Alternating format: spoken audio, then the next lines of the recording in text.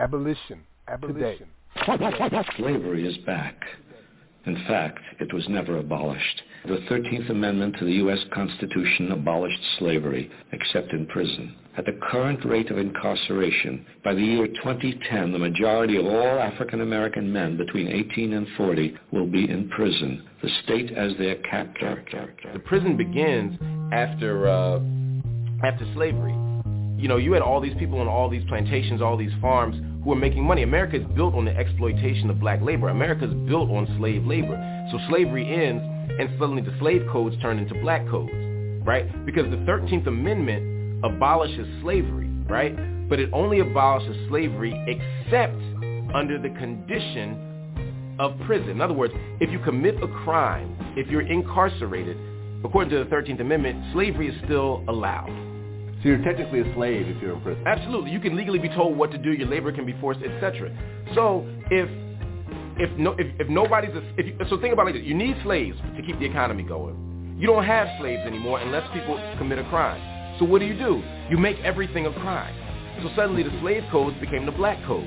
So now black people can be arrested for vagrancy, for standing outside, for cursing in front of a woman, for being out of town without a job. All of these things, which are fairly arbitrary crimes, or if crimes at all, they take them and they throw them back into the prison. And then they have something called the convict lease system, where the prison can lease the convicts out to the same plantations they left to do the same work that they did as slaves. So now the slaves have become free only to become slaves again through prison. And that is the system that we're dealing with right now, a new version of the convict lease system. And that's why labor is exploited, and that's why prisons have become even more for profit. That's why we see more privatization, because people make money in this country off exploited labor, and this is one example of it. Change your mind. Stop calling it the things that it is not. It's not mass incarceration. It's not all those things I mentioned before. What is it? Slavery. What do we want to end? Slavery. What are we fighting? Slavery. Abolition Today. You just heard Abolition Today's first audio that was played back on March 15th, 2020, and that was Slavery is Back with Mark Lamont Hill, followed by Max Parthas down in Washington, D.C., educating the people to give it the proper term, call it slavery. Peace and welcome to Abolition Today, a weekly syndicated online radio program with a specific focus on modern slavery as it is practiced through the 13th Amendment of the U.S. Constitution and by for-profit prisons worldwide. We air live every Sunday at 7 p.m. Eastern, 6 Central, and 4 Pacific. Live streams and archived podcasts are available at abolitiontoday.org and on all major podcast platforms. My name is Yusuf Hassan. I'm out on the road. I'm broadcasting live from Cleveland, Ohio this evening. And I'm joined, as always, by my co-host, Max Parthas. Peace, Max. Peace, Brother Yusuf. I'm here in the Paul Cuffey Abolitionist Center in Sumter, South Carolina, just minutes away from where the Civil War began. Last week, Max and I, for our listeners, Max and I covered Rikers Island and all the horrors behind that island of death.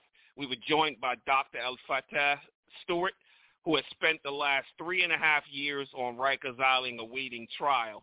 And he just gave firsthand witness to all of the atrocities that are going on the island. And unlike just about every other coverage you've heard in the past or you've seen anywhere, we examined this hell on earth from the perspective of slavery abolitionists and not as prison abolitionists or reformists. Also, Max was live on a location in Selma, Alabama during the annual Backwards March, marking the March 6th Bloody Sunday, when thousands walked across the Edmund Pettus Bridge from Montgomery, Alabama to Selma, Alabama in an attempt to register to vote. That's what was happening back then. We also commemorated the 12th anniversary of the March 4th for Freedom 2010. That was the first national organized protest against legalized slavery in the post-antebellum era. We've come a long way and covered a lot of ground since Season 1, Episode 1 of Abolition Today on March 15, 2020. That was the day Breonna Taylor was murdered by Kentucky slave catchers. So we're going to share some of the highlights, some of the favorite moments, and look back at how we got here today as we plan for the future. We're also opening the phone lines so you can share some of your favorite Abolition Today moments with us. The guest call-in is 515-605-9814. Remember to press the number 1 on your keypad to get in the queue for questions or comments. And, of course, we'll be tapping into our rich archive of amazing music and moments captured in audio mixes, as well as bringing the words of the ancestors back to life in our Bridging the Gap segment. So happy birthday to Abolition Today. And before we get started, Max, won't you tell us about the opening track and how your week has been?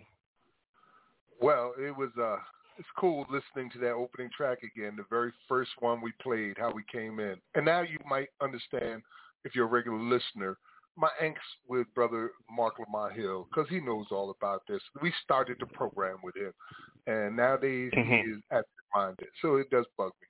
But we put a lot of effort into a number of things for this program. We want to stand out. Mainly, we want to stay focused, though, because there are so many outlets for information, but there were none for slavery abolition information. And so we made sure that we stayed focused. We began with an inmate organization, as a matter of fact. We were sponsored by Jailhouse Lawyers Speak and the I Am We Ubuntu Advocacy Network, which put together the March on Washington, where you heard me speak in that track.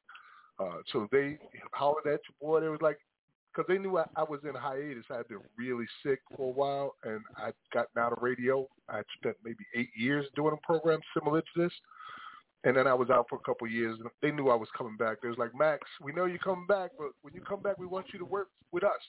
We want you to do this thing for us.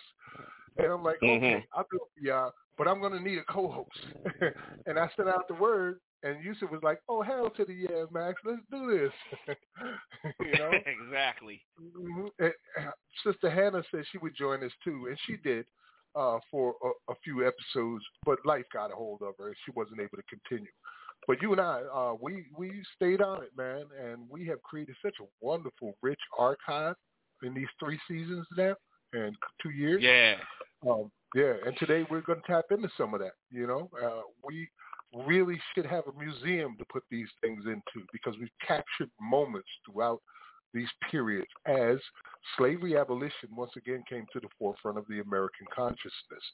And we started doing these historical things like changing state constitutions all over the country. Like, who'd have thunk it? It's amazing. So that was that about the first track.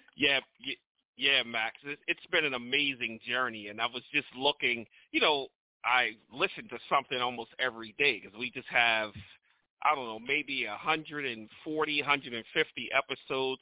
I mean, we ran 28 episodes of Live from the Plantation, which was produced by those that are incarcerated. They were broadcasting live from inside prisons around the country. We've had that on the platform for 28 weeks. And that went really, really strong. A lot of information came out of that. I look at all the music that we have. Yeah. The music that we've had, just the names of the episodes. Max does, I think you've done 99.9% of the naming of the episodes, and being the wordsmith that you are, you've come up with some very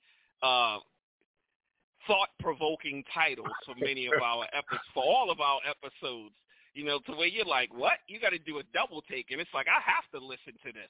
Like, what are they talking about? So, right. Just definitely have to commend you for that and for all of the music mixes, and then, you forcing me into the forefront because I was kind of like taking a back seat for, the first couple of weeks. And you're like, nah, you're going to have to be the one opening the show. And you're going to have to start doing some mixes, man, and, just challenging me to that and pushing me to that. So I definitely thank you for that as well, man. Oh, yeah, man. That's matter of fact, I got a list of my 10 favorite things about the program, the show, and that's one of them is our chemistry. We got some really good chemistry. We've had it for well over a decade now, all the way back to 2011, and that blizzard in New Jersey, right? Right. And me asking you, oh, you an expert in law? What you know about the 13th Amendment? And it all began from there, you know, the butterfly effect. So, yeah, and even during my previous stint in radio, you were still there with me periodically co-hosting and guesting and stuff. So, yeah, that's one of my 10. So I got 9 left to talk about throughout the program. We're going to get into some powerful stuff tonight as far as remembering some of the music and moments, but we also got a lot of callers that we want to hear from, people who have stood with us since the very beginning, and team members like Sharon Smith and Jeanette Smith, who work behind the scenes to make sure that everything is everything and gets the information out to people all over the world. We're broadcast across about a dozen different countries, and thousands of people have heard this program. So, yeah, I want to hear from you guys. You know, tell us some of your favorite moments or what you like about or dislike about. You know, we can take criticism. Feel free to offer it. So remember to press 1 on your keypad if you have a question or you want to make a comment. There's been a lot going on this week as well, Yusuf. You know, I be staying busy, man.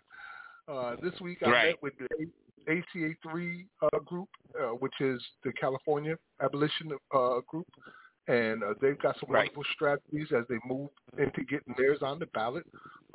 They may already be on the ballot. They were waiting for a vote to happen just a few days ago. We got Louisiana back on the ballot again. They're all set up, thanks to Brother Curtis Davis over there, Decarcerate Louisiana. So, as a matter of fact, tomorrow he's going to be over in the Capitol talking to a lot of Republican senators there in order to get them on board. Because, you know, the last time they submitted, 9 Republican senators voted no. They wanted to keep slavery.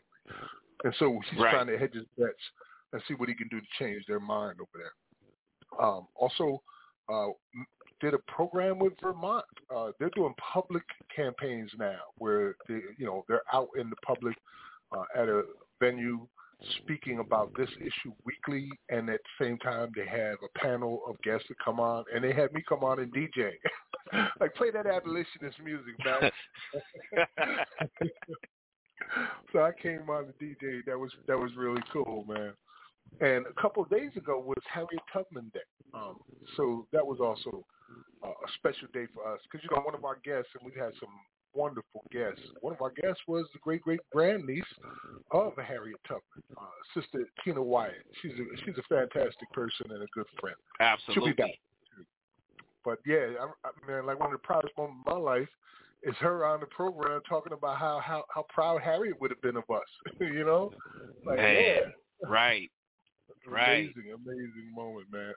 And some of the things that we've seen along the way is just mind-blowing. As you mentioned, the 28 episodes of Live from the Plantation, which has been described as a revolutionary program. When we first were approached with it by Brother Benu out at the Free Alabama movement, we was like, you know, I don't know if you're going to get 3-4 episodes because they're going to come down hard on you. You're using contraband phones. Some of you are in solitary confinement. The lead producers are in solitary confinement on a contraband phone. But we did 28 episodes. Yeah. Right. For decades. And they put out so much information speaking on behalf of those who are directly affected by this, sitting in solitary confinement for, like you said, decades, you know, organizing from within inside the prisons as slavery abolitionists, being railroaded through these systems in a place where violations are happening daily of their 8th Amendment.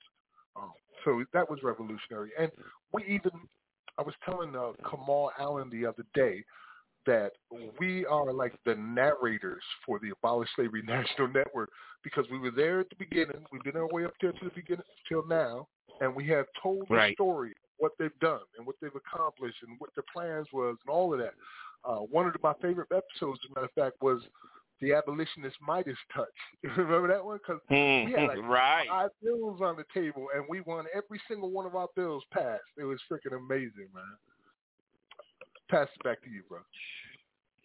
Yeah, just reminiscing, you know, over it. And when I look back on 2020, when we first came on the air, and just seeing how we've grown even in our delivery, because I remember our first couple of episodes, you know, we were stumbling over the mic, you know, sometimes stepping on each other when we were talking, technical difficulties we were having, and then something just clicked, and it seemed like the narrative of what was going on in the country was in lockstep with the lessons that were being taught to us by Frederick Douglass. And it was almost as if Frederick Douglass was picking the episodes for us. He was naming them for us because it came right in line with his narrative. Every episode was exactly what was going on in the country. So exactly what he saw during his time, we were witnessing for ourselves in real time. So that was very monumental, just going through that in 2020. And then, you know, the movement started defining itself. Like, we didn't even really have to pick anything. It's in the forefront, as you mentioned, you know, just that butterfly effect that we had celebrities coming out, you know, saying stuff. You know, 13th Amendment was popping up everywhere. The conversation reached all the way to the White House floor for the first time in history. You know, just the discussion of the 13th Amendment. And, of course, with the media spin, they made it seem like Kanye was out of his mind and all of this stuff. But we know what was really going on. And, you know, we highlighted it on the show. Then just the number of guests that we've had, you know, just the comrades we have out here on the front lines, putting in that work, and all of them telling us that they're glad that, you know, people like us exist, because it shows, it like gives a national voice to say, you know, people are out here doing things. Sometimes when you're in the middle of a movement, you feel alone. You feel as though there's no one else really out here doing things. But then when you start seeing people from Texas and people from Oregon and California and Maine and just all these states, you know, Alabama and Georgia and Florida, all over the country, you know, you start seeing all of this stuff happening, and you're like, wow, I'm not alone. It's a whole network. And, you know, it's just, you can't really describe that feeling. So it's just great being a part of that, and I know that we're living in history right now. Yes, we are, brother. Hey, we got a couple of callers that want to say something. Let's start with 0216 out there in South Kakalaki. I believe that's Hi, Jeanette. this is Tribal Rain. Oh, it's Tribal Rain. Hey, Tribal Rain. Hey, people, how are you? Oh, my goodness. Happy anniversary. You ought to be ashamed of yourself, Max. Thank you so much, Tribal. Thank you. Happy anniversary. Tribal Rain is my beloved wife of 36 years, and everything that I've been doing, she's been right there next to me. Even the trip in Alabama last week, she was right there with me, along with my pregnant daughter. So tell me, Tribal, you've been here since the beginning. Wow. You've seen things nobody else has seen. Like, you've seen me on the breakdown moments and the joy moments, you know what I mean? And the struggle that is put into making sure this program goes off in the proper way. And there's been some amazing moments. What are some of your favorite memories? Some of my favorite moments was, actually, one of my favorite shows was the one with the Queen Mother of Benin. Yes. And with Harriet Tubman's niece. I really enjoyed the one where we played the scene from American Gods. Oh, yeah. Frederick Douglass' finale. Regarding Anansi. Uh-huh. Mm-hmm. With the scene from the boat. I could actually vision that in my head. That was so real. And I could actually see UMax being one of those people that would actually say something like that. And you stepped behind you on the, Max, burn the boat down. So, it's been an amazing year, and it's been a pleasure to watch the vision grow and open the eyes of people everywhere and to witness the accomplishments that has happened. I mean, we've done a whole lot just within a short period of time. Right. Yeah, and, we are so much more than the show, that's for sure. Yes, and we are. And to watch everything start to come into fruition it's just amazing. Oh, well, I'm glad I could be a part of it. Every week, many times I've come to you saying, which track should I use? And sometimes you will find one for me, like that Killing Strangers, and others. Yeah, you've been directly involved. Hey, let me bring another caller in. We got 3453. Go ahead and join us on Abolition Today. Who's calling? Hey, what up, abolitionists? This is Kamal from the Abolish Slavery National Network. How you doing today? Hey, Kamal! Yes. It is a family reunion. Yes. Man, it's so good to be on this call. It's always an honor to share the space with you, Max and Yusuf and Tribal. I just wanted to hop on the horn real quick to wish Abolition Today a happy anniversary and to really take some time to acknowledge how Abolition Today and the work that is being done in the Paul Cuffey Abolitionist Center is the informational and spiritual backbone of this abolitionist movement today. Like the information y'all have been putting out, the work that y'all do in your study, because I want listeners to know, like, y'all study this stuff. Y'all are experts in this, so I really appreciate your hard work. Thank you, brother. Thank you. Really, thank you. Thank you so much, Brother Kamal, because, and kudos to you for those who are new listeners and don't know, Brother Kamal is he's part of the movement that started this whole thing when we talk about removing exception clauses from state constitutions.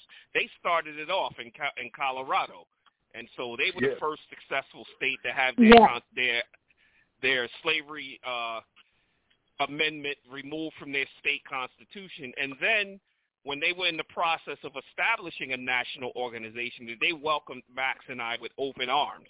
When this was in the ground stages, they could have easily said, no, we would just want to keep it with the Colorado crew. But they said, no, we recognize you for who you are. You all need to be a part of this movement, and we definitely thank you for that. Man, I appreciate that love, man. I just got to say that without y'all, there would be no ASNN. And I want to be unequivocally clear about that.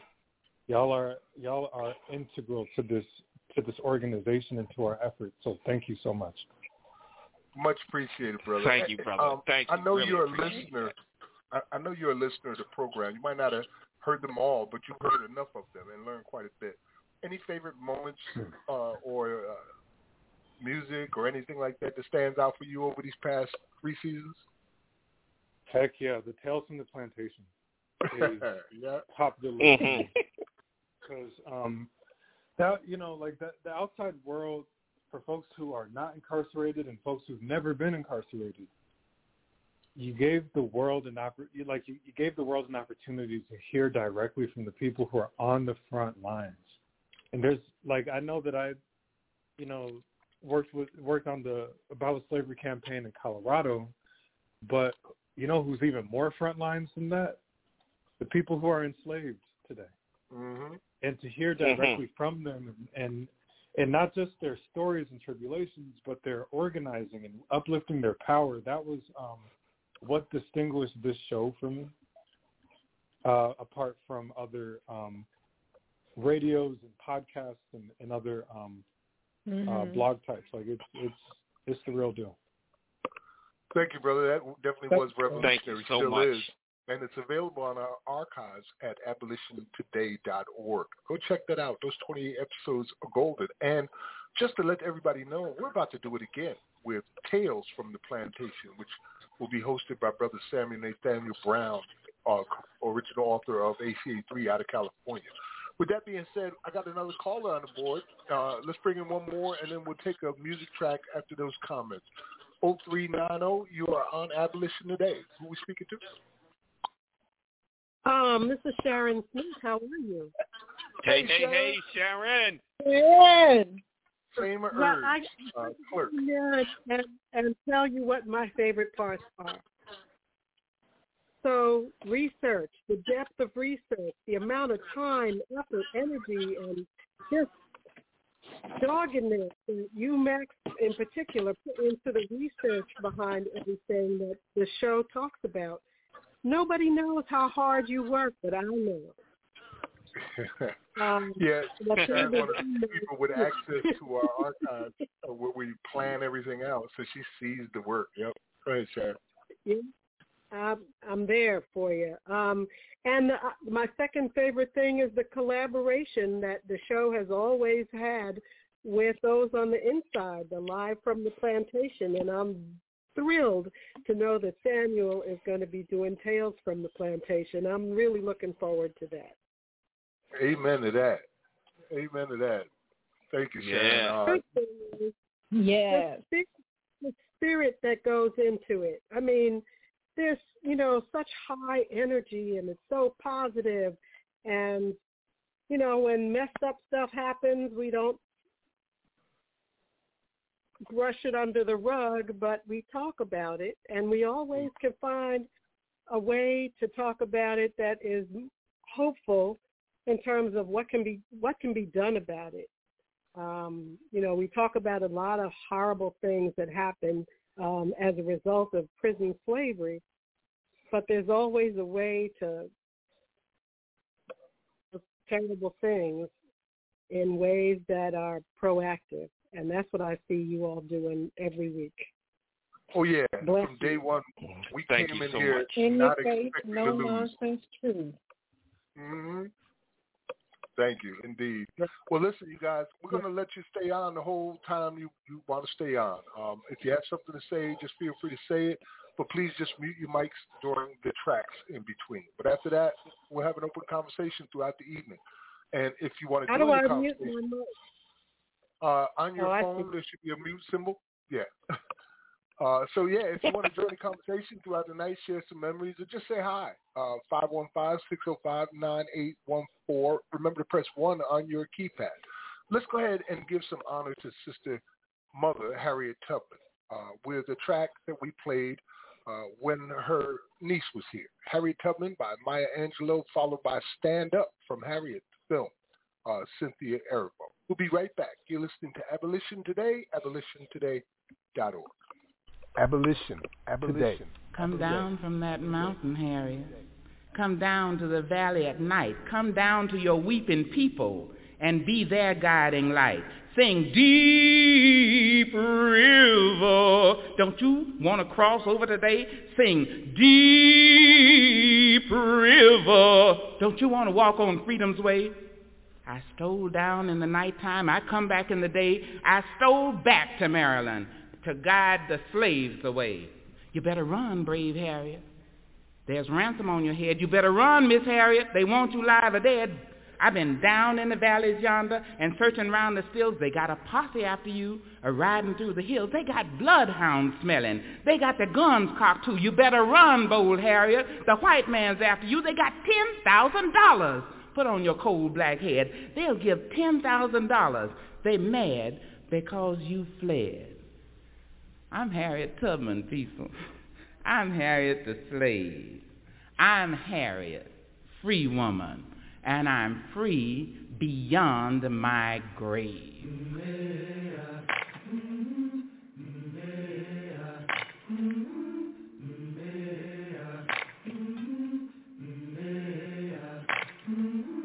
I've been walking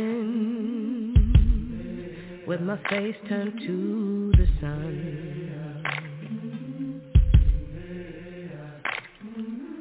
Weight on my shoulders, a bullet in my gun. Oh, I got eyes in the back of my head, just in case I have to run. I do what I can when I can, while I can for my people. While the clouds roll back and the stars fill the night, that's when I'm gonna stand up, take my people with me. Together we are going to a brand new home, far across the river. Can you hear freedom call?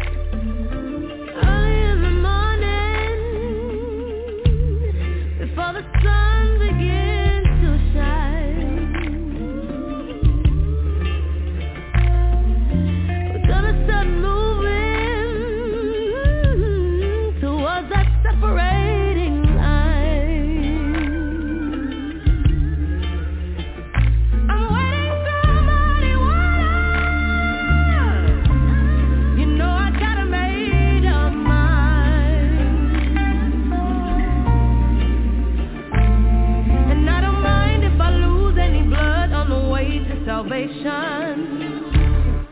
And I fight with the strength that I got until I die. So I'm gonna stand up, take my people with me. Together we are going to a brand new home, far across the river. Can you hear freedom calling, calling me to answer? Gonna keep on keeping on.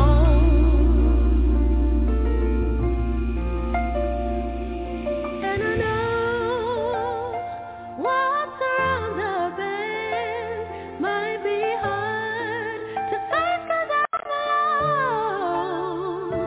And I just might fail, but I know I'll try.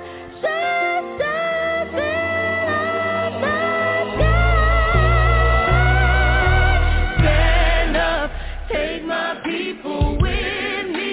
Together we are going to a brand new home, far across the river. Can you hear freedom calling, calling me to answer? Gonna keep on keeping on. I'm gonna stand up, take my people with me.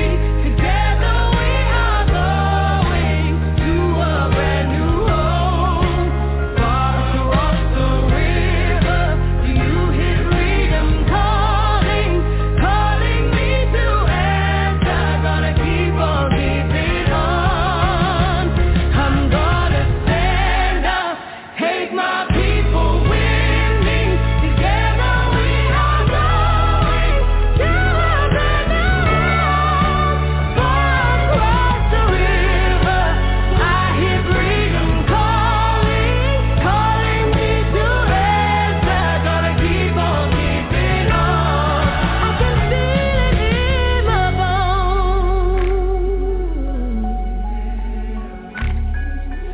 I go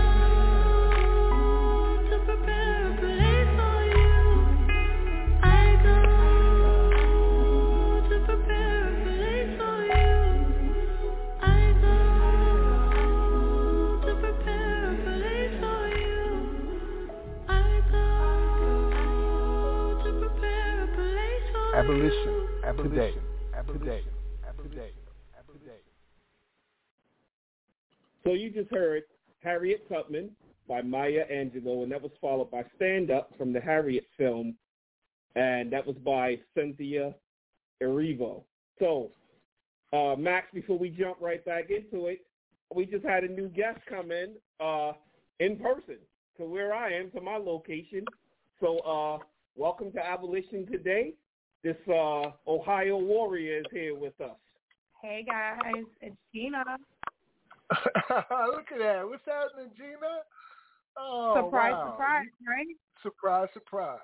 Indeed. Now we just got to get some snacks. Exactly. Take pictures while you're down there. If you guys don't remember, Gina was our guest a couple of weeks ago where we talked about the Ohio Players. She's the lead organizer out there for Ohio's Amendment to End Slavery, as well as one of the founders and the members of EPIC.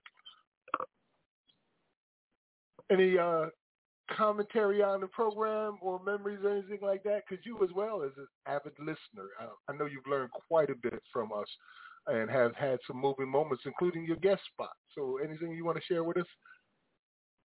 All I have to say is it's been a great year of abolition, especially for that 13th Amendment. I'm just glad that this year I was more involved. And, you know, I stayed the course. And unfortunately, some people don't do that, but I'm glad that I was able to. Amen. And thank you for doing that. Man, the music that we just heard, too, the poetry, Maya Angelou, and then, of course, Cynthia Erivo from the film Harriet, that's another one of my favorite things. So that'd be my third one. Like, we do it like no other. You're not going to hear this type of music anywhere else, really. And we honor the ancestors. It's Women's History Month. And you just heard Maya Angelou and Harriet and Cynthia Erivo. So, you know, we could do that all the time. I remember Maya Angelou saying that people won't remember what you said. They won't remember what you did, but they will remember how you made them feel. And as a producer in the show, that's what I'm always aiming for. I want you to walk away feeling this in your bones, like she said. Yes. There's been a whole lot of that. Well, go ahead, Gina. Amen. All right. Well, we got another caller. Let's bring in 8532. 8532. Welcome to Abolition Today. Who are we speaking to? Hey, Max. Hey, Yusuf. This is Nathan. Oh, hey, Nathan. Wow. Man, the ASNN in the house today. Yeah. Uh-huh. What's up, Nathan? Well, I'm calling just to wish you happy anniversary for Abolition Today. You do great work, and thank you for that music. Thank you for the poetry. Thank you for making us feel. It really matters. Keep up the work you do, and keep making history, because that's what we're trying to do, all of us. What you're doing at Abolition Today, and what you're doing with us all at ASNN. He's got the man. Really appreciate run that. Down my eyes. Much appreciated, Nathan. Nathan is deeply involved with the church as well. And on a number of occasions, I know that you have tuned into the program and have been very happy with what you heard. You want to speak on any memorable moments and also the connection with the work we do and the church? Well, yes. I mean, you have great content all the time, both in terms of the discussions that you have and the content, the music, and the poetry. I have to say a highlight is Samuel Brown coming on, because after all that he's been through, and to be out and to be able to be on the show and contribute, that's definitely a highlight. You've done some great historical, work. I mean, you have such history awareness, both of you, that you bring to this, which is really, really good. And then, just how it ties into the whole work of abolition. I mean, the church is supposed to be prophetic and should be speaking to the issues that are present. I think that's a real task here. When we did the work, worked with Kamau in Colorado on the Amendment A campaign in 2018. And our biggest obstacle was people just not even realizing that slavery is still real, that it's still here, that it needs to be abolished. And the church can be a place where people can speak out on that and other things. I mean, it's a place to have a prophetic voice. And I encourage anyone who's part of faith community to think about how you can do that. Thank you, Nathan. Much appreciated, brother. Yeah, I feel a deep connection with the church as well. And I don't mean the corporate church, but the Church of Christ and the work that we do, that it is God's work. And our ancestors felt very much the same. It's hard not to, when you understand what it is you're facing and what's happening to the people around you. And that's something that goes often over others' heads because they become so indoctrinated. It's been so normalized, just as it was in the antebellum period, where you could walk down the streets whistling a happy tune while somebody in chains was being ushered right across the street from you along or beaten along. And that's where we find ourselves again in 2022. We have the largest prison population that's ever existed on planet Earth, and it's hardly ever mentioned in media, ever. What I mean? Like, it doesn't hold any weight, apparently, in anyone's hearts, and we are trying our best to change that. Hey, we've got another caller in. I want to take one more caller, and then I want to play a track that kind of exemplifies how we cross the border from just a radio program to something much more. So let's go ahead and bring in 2444. I know who this is, but tell them who it is. Hey, everybody. This is Savannah. I'm so glad I was able to take it on. Yes. Happy birthday, happy anniversary, Abolition Today. Like, I didn't go to college this year, but y'all took me to school. For real. Y'all took me to school, and I'm so appreciative of all the work that you guys have been doing to support each and every state campaign, to support the Abolish Slavery National Network as a whole, and just being mentors for this cause and for this struggle, and using art to do so, because that's very important, like Nathan so eloquently pointed out. And my favorite show actually was when I think it was Mark Charles was on there. There was a lot of high energy from like everybody, lots of engagement and participation. And then, of course, when Sam came on, and he was talking about the theory of emotional illiteracy. Yeah, literacy. I think. But, man, that was a powerful show. So, yeah, bunch of great moments, and just so blessed to be able to be a part of it. So thank you, and just keep up the good work. That's Thank another you so one of my much. favorites, Savannah, is the guests that we've had. Savannah's been a guest as well. As she said, we've highlighted the states and their organizers so that they can get as much shine as they can and get their voices heard about what's going on. But we've covered the spectrum from heads of states to people who were behind bars calling us from inside solitary confinement. You can find that all here on Abolition Today. And that has been something that we've seen is amazing, the insight that's came to us from our guests. And as you pointed out, Yusuf, early on, the sense of belonging. You're not alone anymore. You know what I mean? Like right now, you know what I mean? Like all these people from all over the country and globally are down with you now. They're part of the fight. We're brothers and sisters, the same way we were during the antebellum period. Absolutely. And, she just touched based on having Mark Charles on, and I had just completely forgotten about that Mark Charles episode. That was a hell of an episode. The impact. We're talking. Tell them who it was for those so that they know. Right. This is season 1. We had Mark Charles on. He ran for president on the abolitionist platform.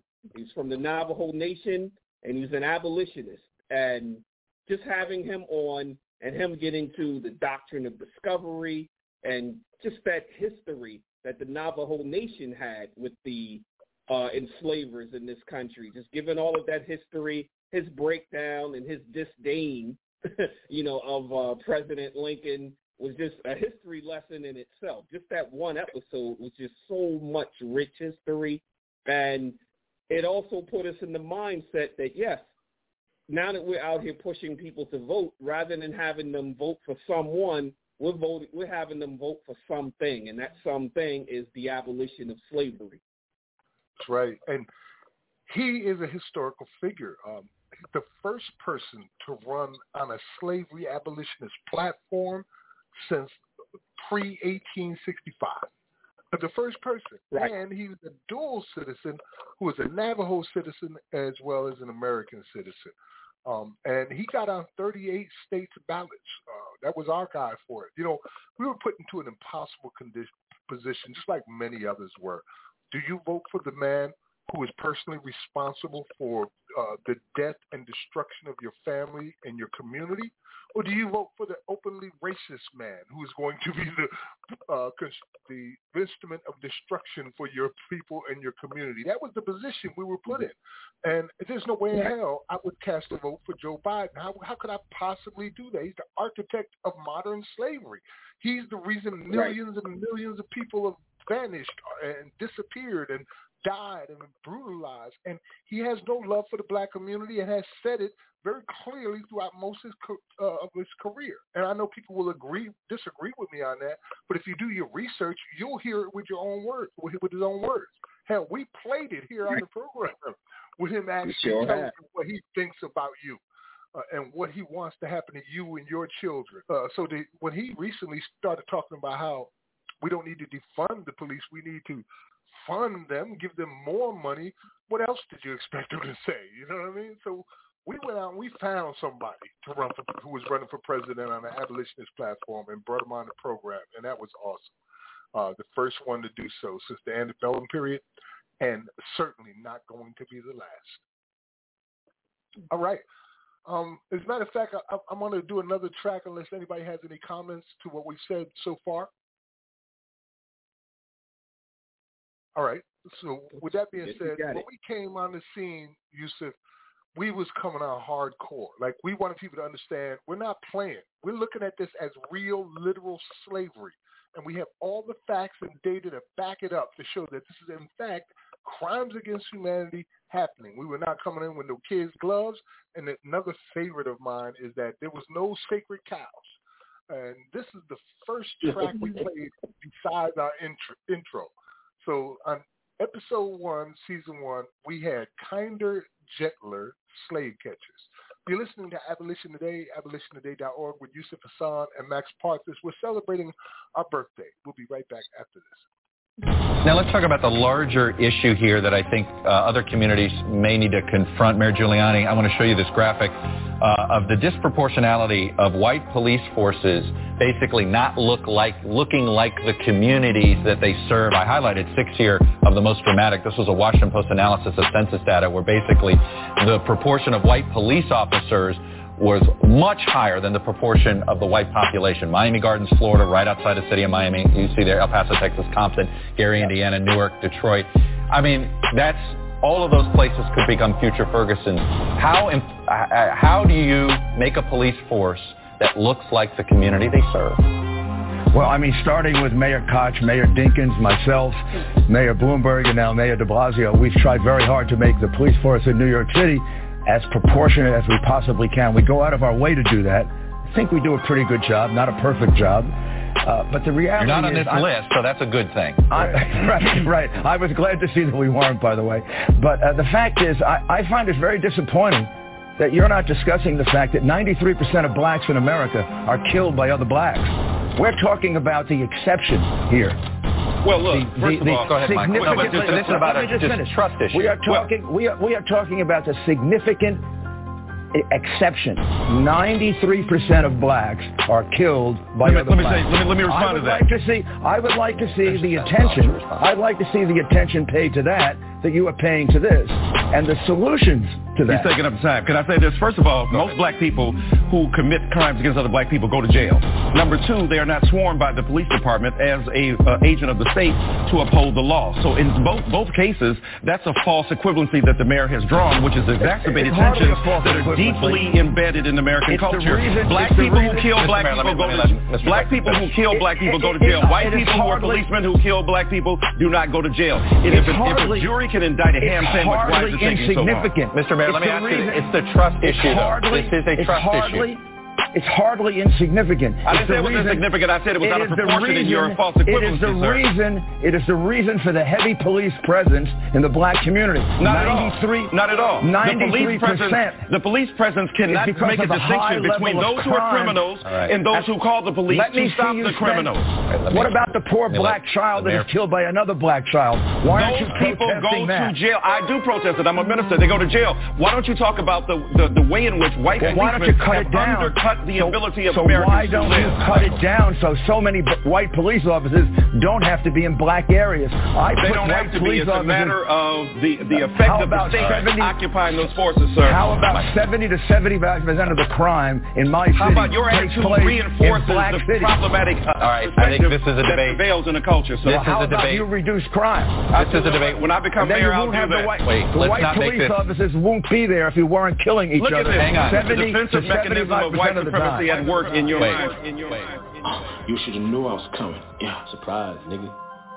You should have knew I was coming. You should have known. Damn. Bitch, you should have knew I was coming. I've been away for a minute, but now that I'm back, you were done with. You knew I was coming. Being someone who studied the origins of policing, especially in this standing, that the roots of policing are in chattel slavery, and that they have been the origins of policing are in paddy rollers, right? And they've been trained to see me and other black people with targets on our backs. I don't think that my goal is not to make kinder slave catchers.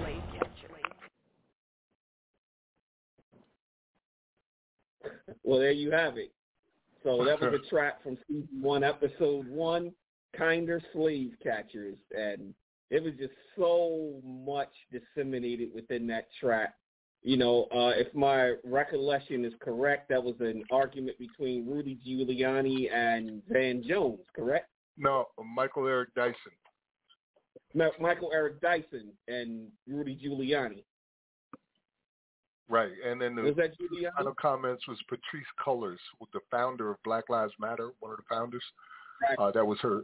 Yeah, and the background music was what's the dude? Yeah, I forget his name now. You should have known I was coming. Tribal, you know what his name? What's his name, Tribal? Travel's like, yeah, I forgot. And I ain't in it. I'll think about doing this show. But yeah, that was some powerful stuff they were saying. This was an old conversation when we played it 2 years ago, right? On our first episode. But the conversation was between Rudy Giuliani, who ended up becoming the president's lawyer, and the guy that is also going through, has done all of this damage to the United States. And look at the racism that he had in him then. What was he doing as the mayor? He was feeling the same way as the mayor, like, you niggas been killing each other. He was using racist talking points like, black on black crime. He failed to mention that almost the same percentage applies to white people in New York. The majority of white people are killed by white people. In Chinatown, guess who's killing people? You only get one guess. You don't get three. That's how it works. Whatever community you're in, that's who's killing you, But he used the racist white supremacy talking points and had the nerve to tell the preacher man to stop crime. You was the mayor. What the hell are you talking about? Right, he's the mayor. And his concern was, we don't want our white officers to get killed by you Negroes. You Negroes are so dangerous, and we wouldn't have to keep getting killed by you if you just cleaned up your act. That was Giuliani saying that. And, since then, so much has unfolded from not only Giuliani, but New York. You had officers come out in New York who testified and sued that they were doing quotas. They were practicing quotas where they were just arresting people on general principle to fill these quotas, and being told to go directly after black and brown communities. They were being told to do this. It's all testified by police.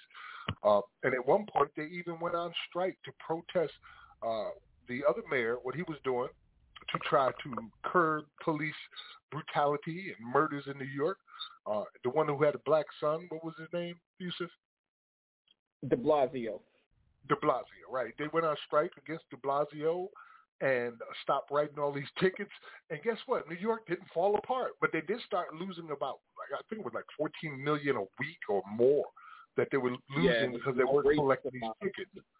Right, and it finally got turned up to the point where I believe it was the mayor's office or one of these damn highest people told them that they had to go back to work or else they were going to get terminated because there was too much money to be losing, all these fines and fees. So it was all a racket, and we heard it right there from Giuliani about the mindset that they were applying to how they dealt with black people in New York. Yusuf? Yeah, just hearing these talking points, and you hear it all over social media, all over the place, and none of it is based in fact. It's all based on opinions, gaslighting. Yeah, no one's coming with official statistics. That's the main thing you hear. Everything he said out of his mouth, nothing was based in fact. He couldn't say, here is a report, they did a study and this percentage or that percentage, there was no proof, just how they feel. And this is why many of them are running around sort of like lost once they found out that all of the stuff that Trump was feeding them, they're thinking, oh, he's going to take over, he's going to declare martial law, all the stuff that they had. And they realized that it was all lies. And most of the stuff that they're just spewing is just lies. It's not based in fact. It's opinions. And on top of that, there's no counter-narrative. We have a counter-narrative here, but there's no national counter-narrative. When they start talking about black-on-black crime, there's no comparison to black-on-black crime. So it seems like that's the only issue. They'll always say black-on-black crime. Those are their go-tos. Whenever you start talking about injustice, police brutality, the first thing they're going to run to is black-on-black crime. They're going to mention Chicago. They're going to mention Baltimore. These code words that they have out there. But they never mention white-on-white crime. They never mention any other race on their own race. And we know or nationalities. They don't even mention it that way. It's just black-on-black crime. It stands alone. There is no other type. Right. And when you just said, the statistics show that it's the same everywhere. It's the same everywhere. High 80% white-on-white crime, Hispanic on Hispanic, Asian on Asian. We actually have an organization here in Ohio called Black on Black Crime here in Cleveland. So what do they do? Just get out there and try to be as loud as they can be. Actually, we have I'm not going to drop any names because it's the same person that kind of tries to sabotage me every year. But she does run with Black Lives Matter here in Cleveland and Black on Black Crime. But now she's resorted it. Black on Black Crime is the new KKK, Kings Killing Kings, which, the more hate you put into it, the further away from the solution you're going to get, right? Right. So it's funny to me. And like with you guys talking about actually that clip that you guys just played about, the mayor, our mayor here in Cleveland called those who were killed by police, their family members, tragedy pimps because we supported issue 24. Now this was a black mayor calling black families tragedy pimps. Wow. And he was against the issue 24. Luckily this year we got justice. What was issue 24? That was the Real Police Accountability Bill. Okay. It's just these here in are the type Cleveland. of mayors who would issue an order to bomb entire communities. Right. Well, and that's what this mayor was doing with his own family. If you Google Mayor Frank Jackson, his grandson was involved in a lot of crime here in Cleveland, and I truly believe that the Heartless Felon was originated from Frank Jackson and his family, which is the biggest gang right now in the prison system. But yeah, it's crazy. If you just Google him, I see all these articles right here about him. Yes, it's horrible. But that kind of gave me a flashback of the last mayor on that one. So they call them tragedy pimps. Tragedy pimps. Huh. There's an article about it. I'll have to pull it too. In the city I come from, we've had mayors go to prison over and over again. As a matter of fact, that's one of the main reasons I got the hell up out of New Jersey, because I helped put one in prison. Your boy Joey Torres is in the news again. Oh, no. In the news again. It's like the sixth mayor in Paterson, New Jersey, to go to prison for corruption, so to be in charge of corruption. When I was there, they were doing it with the new Paterson jail, turning it into a for-profit industry and giving out all of these no-bid contracts to all their buddies and stuff like that. And it was my family and my community that were the commodity that they had to go out and get to fill up these damn prisons or that jail to make the money that they're making on it now. So, yeah, these mayors are something else. The sheriffs, too, we've shown before how sheriffs right now, 90% of them are white, first of all, which is a big problem. Only 2% are women. I believe 5% are black, and the remainder are Hispanic. So that's a big issue with the sheriffs. Even the police department, the same thing. It's top-heavy with white people. It's like 70% white people in the police department nationwide. You can't really get any kind of justice in a racial way when all you got is this one-sided lawmaker, lawkeeper, lawgivers, law enforcers going on. You know, even up to the prosecutors who make up, 83% of them are white men and 95% are white. Like, even the prosecutors, everywhere you look, you're controlling our lives and our deaths in this way through this assembly line of blood and bone. Yusuf? Or anyone else? We definitely need more diversity everywhere. Well, I don't even know if diversity is the answer, because neo-slavery has black people enslaving black people. We just talked about that with Rikers Island, you know what I mean? And races will point at Rikers Island and go, well, most of the guards over there are black, but they only represent a very small community in the national numbers. So nationwide, they're just a small, very small percentage, and they're doing it for a freaking paycheck. We showed how much they're being paid in Rikers Island over there to do what they're doing. It's amazing what you can get for a few dollars, right? You know? Right, exactly. And as I said before, this program, this episodic program, we consider it a masterclass on slavery abolition, and we stay on point with the present and the past and bringing them together with the future. But we're also go outside the box. And one of my proudest moments was being a participant in the testimonies given in my home state of New Jersey. My wife did, Brother Yusuf did, Dennis Siegel, and many others. And we've been doing this all across the country. So let's revisit that. Revisit that. Slavery's back in effect in New Jersey and Tennessee's testimonies. Max Mix from 2021 with a bunch of us speaking. I think you'll enjoy it. What do you think, Yusuf? Yeah, let's do it. Let's do it, man. You can hear the passion in this one. You're listening to Abolition Today with Max Parsons and Yusuf Hassan. We're joined by many guests and callers today on our anniversary. Abolition today.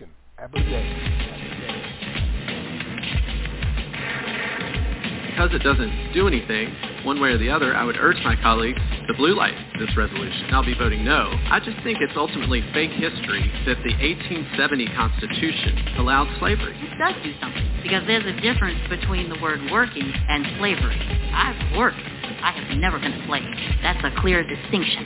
I'm proposing to close a loophole that has an exception for slavery for those who are duly convicted of a crime. And that's a strong message we can send as a state. Now, I'm a non-lawyer, and most of my voters are non-lawyers, and I can't explain this amendment in words they can understand. I don't understand it, and the Constitution is too sacred to clutter up with a lot of stuff that non-lawyers can't explain to other non-lawyers, so I guess I'll be voting no. What we are proposing is slavery and involuntary servitude are forever prohibited, period. Those who are incarcerated can still have a job like in the kitchen or the library. I would really ask that we, as a Senate, as a body, close this loophole. Aye, 26, 4 days is adopted. Hello, my name is Dennis Siegel. Hasta ahora Insight here in the state of New Jersey, working with incarcerated population. I've been doing so for the past 8 years. I'm one of the organizers for Amendment 13th in the state of New Jersey. We are a collaborative that is looking to add anti-slavery language to the New Jersey Constitution. New Jersey ratified the 13th Amendment, the last state in the Union to do so in 1866, and did not completely fully ratify the 13th Amendment by not inscribing it into the New Jersey Constitution. We are asking as the people of New Jersey, for those of us that fight for freedom and the fight of our ancestors, that New Jersey add the language and yet remove what's called the exception clause, something designed in 1777 by the state of Vermont, and it has spread throughout time to go from slavery to Jim Crow, segregation to mass incarceration. The 13th Amendment is the first law to inscribe institutionalized racism and classism by creating a sub-status of a human being in the United States of America, where we lose access to human and civil rights. Section 4 of the Universal Declaration of Human Rights states slavery is abolished in all of its forms. The state of New Jersey and the United States of America are out of compliance. My name is Yusuf Hassan, and as a former member or former resident of Patterson and Jersey City, I'm speaking in favor of ATR 145. The 13th Amendment of the United States Constitution abolished chattel slavery, except as punishment for a crime. 21 states have identical language within their state constitutions. As a result of these exception clauses, those who were convicted were forced into labor through convict leasing, where the incarcerated were leased out by force to private corporations who would exploit their labor by paying them little or nothing, while the companies take in millions and billions in revenue. My name is Max Parthas, co-director for the Abolish Slavery National Network. I was born and raised in the First Ward of Patterson. I'm here in support of ACR 145, the Slavery Abolition Bill. Slavery is a globally recognized crime against humanity, which should not be codified into law under any circumstances. If New Jersey is subject to a federal amendment which allows a crime against humanity to be legally practiced, we must provide constitutional protections for its citizens from said law. My name is Laura Saha. I'm a member of the Paul Cuffey Abolitionist Center and the Abolish Slavery National Network. I stand before you as a native of North New Jersey, a person of diaspora, an African American, a Shinnecock Indian, and a slavery abolitionist. I also stand before you adding my voice to the voices of my people, all of my people. Long-suffering men, women, and children who have been denied dignity, equality, humanity, and most of all, the sweet breath of freedom promised to them by the 13th Amendment. Chris Gadsden. Yes, hello, good afternoon. Once again, I just want to say thank you to Assemblywoman McKnight and the leadership, at the stage, Chair Sumter, Vice Chair Timberlake, and just everyone for this revolutionary day. Early in the day, we spoke about PCRBs, and now we're focusing on amending the 13th Amendment. And so, this morning, I just feel like an abolitionist right now. I just feel in the same vein as John Brown, Harriet Tubman, Frederick Douglass. And, this fight right now is in New Jersey, right? So New Jersey didn't finish the deal, and the gradual, the weight, trying to appease the South has caused us to create a whole caste system, whereas prison industrial complex was created. And so it's very important for this to be on the November ballot. It's very important for a lot of reasons.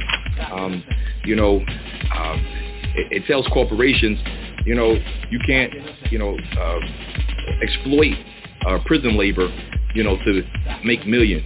It's telling people like Walmart, Wendy's, McDonald's, Victoria's Secret, it tells the rest of the world that, you're going to have to divest in the prison industrial complex because, you can't, utilize slave labor like that. So it's very important for us to stand with states all throughout this country who have done so already, Colorado, Rhode Island, Nebraska, Utah, and to really take this fight national. Because it takes 3/4 of states to ratify and to change the Constitution. So we're starting right here in New Jersey. It's a beautiful day. It's just a great look. This is an easy win. This is an easy victory because, everyone in New Jersey can, be abolitionists. Abolition. Today.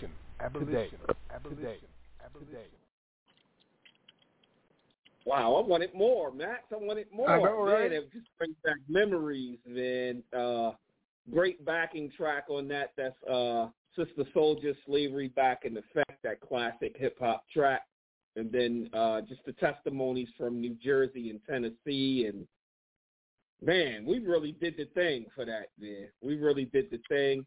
I think each of us spoke for about 3 minutes, 3 to 5 minutes or something, and we just one behind the other. We just were swinging baseball bats in those hearings, man. Yeah, and they killed that bill by a gag rule, the same tactic they used in the antebellum period. They simply would not schedule it for a hearing. But Brother Dennis Febo, along with Representative Angela McKnight, got it put back in, and it's now ACR 125, and it could potentially make it to the November ballot again. So shout out to Amend the 13th New Jersey, getting the damn thing done. Right. That's right. And I believe I was going to say, I believe that's the same issue they're having here in Ohio, as Gene had explained a few weeks ago. And I think it's one other state we have that issue with. Isn't that correct? It's happening in most states. Pressure, we're able to get many of them through. If it wasn't for this gag rule, we'd have as many as a dozen on the ballot this year already, with maybe 6 or 8 already abolished. But they don't even allow us to get to the voting stage. Whoever's in charge of a committee feels like he's the king of the world or she's the king of the world, and they can just decide what the voters need to vote on and what they don't need to vote on. Sickening, ain't it? Yes, very much so. What? Just even when they go, so I remember when ACA 3 was going to be having the public hearings, and it was like number 41 on the agenda that day. Right, like ending slavery, number 41. The 41st most important issue in the state. Wow. In a state with the largest carceral system in the world, right? Right. And it was number 41. Wow. Exactly, bro. My man said, I feel like an abolitionist. And I think anybody listening to that could say the same thing. If you're listening to this program, you're like, yeah, that's one of those magic moments when you do feel like an abolitionist, like you're walking in the footsteps of the ancestors. And he concluded with, everyone in New Jersey can be slavery abolitionists. Every state's got a bill can say that. This whole country can say that now. You could all be slavery abolitionists. You can be great. This could be the great generation that finally ended slavery and made our ancestors proud. And then we could talk about putting their faces on money. You know? You went there. Exactly. And so we have another caller on the line, and we want to bring them in. 6285, you're on Abolition Today with Max Parthas and Yusuf Hassan and a host of other callers and listeners. Welcome to the show, 6285. Hi, guys. This is Jeanette Smith. How are you guys? Hey, Jeanette. Hey, Jeanette. Happy anniversary. I'm Thank so proud of you guys. Thank you so much. So proud. And so proud to be just a small part of it. Y'all have to excuse me. I've got allergies, and my voice sounds funny. I hope everybody can understand me. But I did want to call in and just say how just so proud I am of you guys and everything that you're doing, and how I didn't even know about this until the 13th Amendment, or that slavery was still in effect, until the Charleston shooting, the Mother Emanuel Church. And Max came on, my friend Tony, who was a USB DJ, came on to talk about the Confederate flag. And Max started talking about slavery abolition. On the moment I heard Max speak, I have never in my life thought, I have to talk to that person. I have to talk to that person. I was a death penalty opponent, and I had done activism with against the death penalty. And I knew about prisons, and I knew about, racial injustice and things like that. But I'm ashamed to say I was stupid about this 13th Amendment. I thought that it meant if you went to prison, you might have to cut the grass or work in the laundry or cook, clean the dorms. That's what I thought it meant. And when Max started talking, and I realized, and then I had known about private prisons, and I couldn't let go of it. And I have a lot of health issues, so I can't do a whole lot. But Max will give me some things to do so I can feel helpful, and I'm grateful. And I'm just really proud to know you guys, and I love the show. The show is wonderful, and some of I can't even tell you what my most favorite show would be, because I'm always saying, I think this is my favorite show, because you guys will do such a good show that I'm always doing that. And so I will say some that I really did like were the Queen Mother, and like Frederick Douglass's grandson, Harriet Tubman's grandniece, Queen Mother, did I say that? And had Mark Charles, and I wanted to vote for Mark Charles, and I had fractured my wrist about 6 weeks before that, and I couldn't do anything for myself. I had big casts. I had to stay at my mom's house, and so I drove, or had my daughter drive me, so that I could vote for Mark Charles, and they would not let me write in South Carolina. You can't write in a candidate.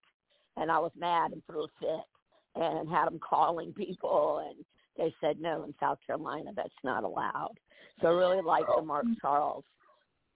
But some of the other real quick favorite moments were when you guys went to Sacramento with the March On for Voting Rights. That was powerful, and getting to hear. I always love when I get to hear Max, and especially Tribal, because I don't get to hear her that much. And Yusuf did a great job, and he didn't think he was going to, but all of you guys did it. And Jamelia, and just that was really, really, really great. And also, I don't know Jamelia or Samuel, but I felt kind of like I did because I'd heard about him. So I watched the whole thing when he got out of prison, and I cried. I just cried. And those were some favorite moments. And I'm proud of everything you guys are doing, and I know you. And just keep up the good work, and I'll keep trying to do my little part, which I'm not doing such a great job tonight because I can't find some things. But you're celebrating today, right along with the rest of the team. That's right. Our birthday. That's right. And I'm not even getting any of the cake. So. we up in the terrible twos. We about but to I don't know what that beeping is happening. Is that my phone? Anyway, I know you all, and I said to you, Max, one time before that if I had a chance to not know this, like ignorance is bliss, would I want that because it's so horrible? And I wouldn't. I'm glad that I know it. It is horrible, but I'm glad that I know it and that I can try some small part to stop it.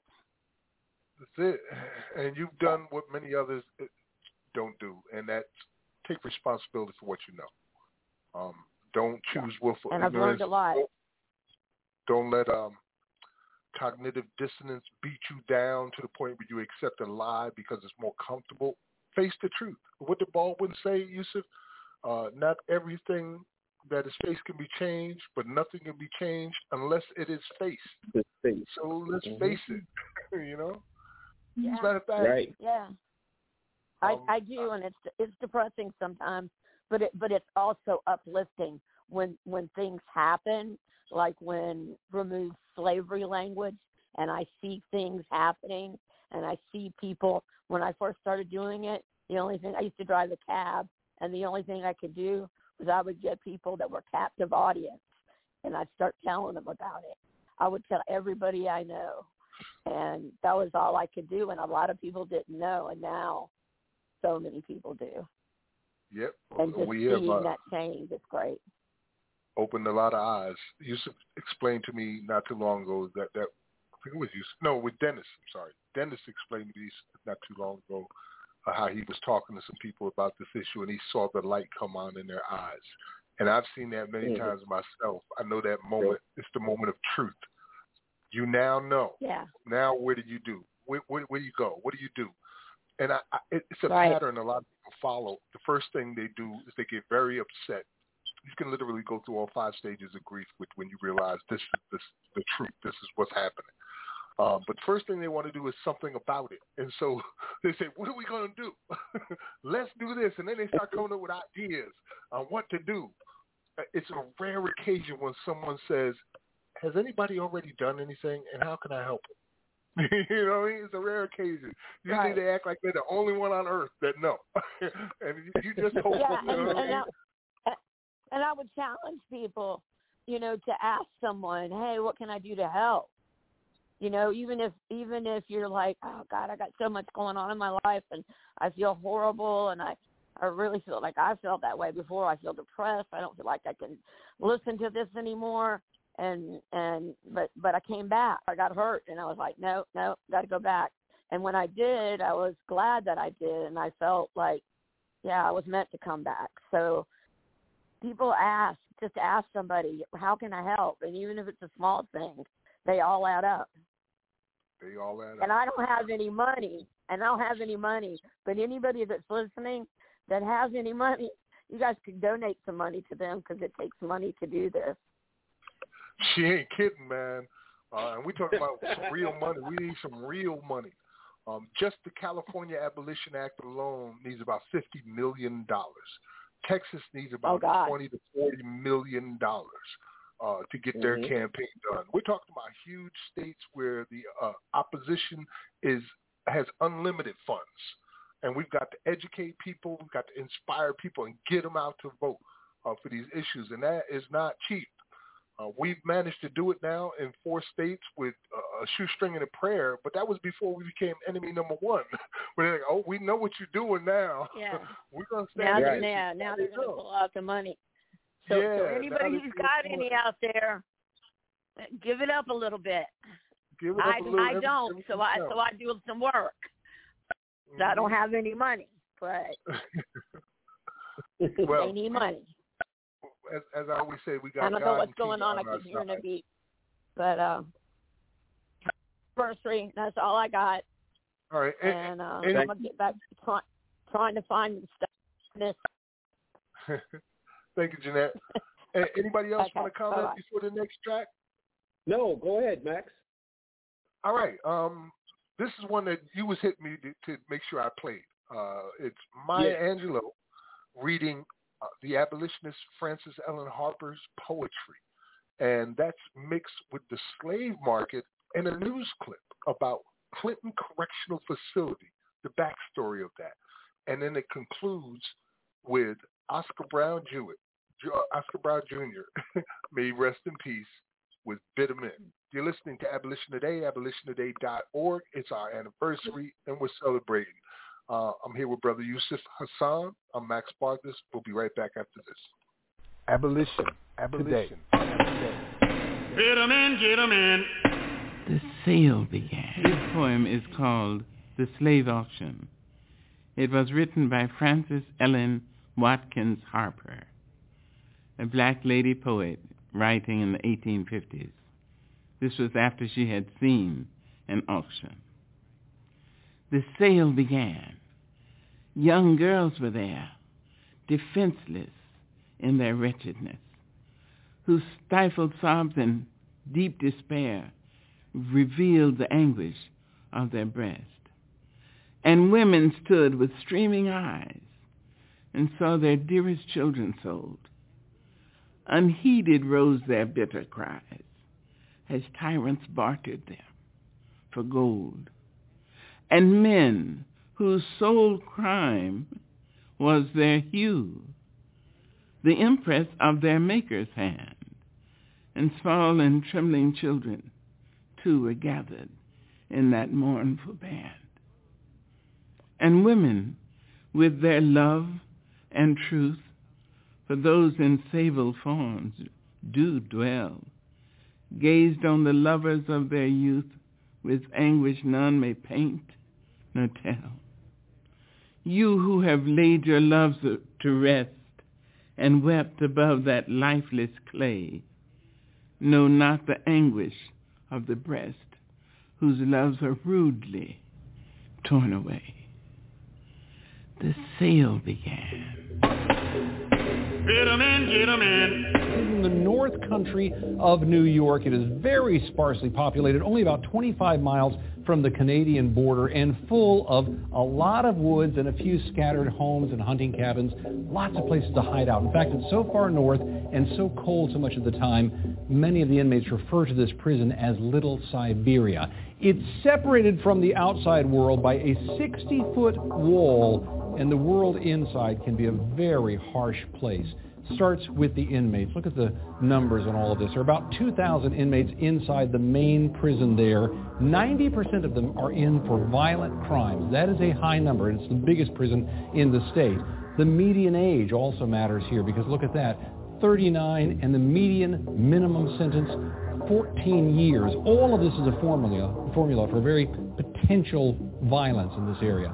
Beyond that, there's more. The racial makeup really counts here. The vast majority of these inmates are black or Latino, 3/4 of them, and yet with more than 900 corrections officers here, only a very tiny sliver are anything other than white officers. 5 in one recent survey were Latino. Everybody else is white. Again, possibly a cause for tension when you look at the whole situation, and they have had tension here before. 3/4 of the inmates in a recent survey by an inmates advocacy group said that they have been subjected to racial harassment. Beyond that, they say that fights are common, and the suicide rate is actually quite high here, one of the highest in the state, high among a lot of prisons. So Anderson, all of that adds up to a place that is a very difficult place for any inmate to live. And Tom, basically much of the economy in the region relies on this prison, right? Yeah, that's why it's so hard to fix all of this, because this has been here since the 1800s, and this whole town out here, 4,000 to 5,000 people, absolutely rely on the jobs connected to this prison, and there are other towns up in New York that have a very similar equation. So every time they talk about maybe taking it down or moving it or changing it in some substantial way, local politicians will say, look, there are going to be a lot of jobs lost here, and that makes meaningful change very difficult despite a troubled history. Get 'em in, get 'em in. The sale began. The detention center that I'm going to sell today really is state of the art. It's as good as it can possibly get. You have the people coming into that pipeline, so you have an endless supply of product. No matter what your business is, what you're looking for, we will have a steady supply of people in America to fill this facility. $5 million, you want to bet $5 million, fine. I have $5 million, you want to bet $5 million, fine. $5 million, you want to bet $5 million, fine. Yep, thank you, got $5 million, now give me $5 million. Get 'em in, get 'em in. That sun is hot and plenty bright. Let's get on to business and get home tonight, bid 'em in. Auctioning slaves is a real high art. Bring that young gal, Roy, she's good for a start. Bid 'em in, get 'em in. Now here's a real good buy, only about 15. Her great-grandmammy was a Dahomey queen. Just look at her face, she sure ain't homely. Like Sheba in the Bible, she's black but comely. Bid 'em in. Gonna start at 3. Can I hear 3? Step up, gents, take a good look, see, 'cause I know you'll want her once you see her. She's young and right, make a darn good breeder. Bid 'em in. She's good in the field, she can sew and cook. Strip her down, Roy, let the gentleman look. She's full up front and ample behind. Examine her teeth if you got a mind. Bid 'em in, get 'em in. Here's a bid of 3 from a man who's thrifty. $3.25, can I hear $3.50? Your money ain't earning you much in the banks. Turn her around, Roy, let 'em look at her flanks. Bid 'em in. $3.50's bidding, I'm looking for 4. At $400, she's a bargain sure. 4 is the bid, $4.50. $500 now, look alive. Bid 'em in, get 'em in. Don't mind them tears, that's one of her tricks. $5.50's bidding, who'll say 6? She's healthy and strong and well equipped. Make a fine lady's maid when she's properly whipped. Bid 'em in. $6.50, don't be slow. 7 is the bid, gonna let her go. At 7 she's gone. Pull her down, Roy, bring the next one on. Bid 'em in, get 'em in, bid 'em in. The sale began. Abolition today.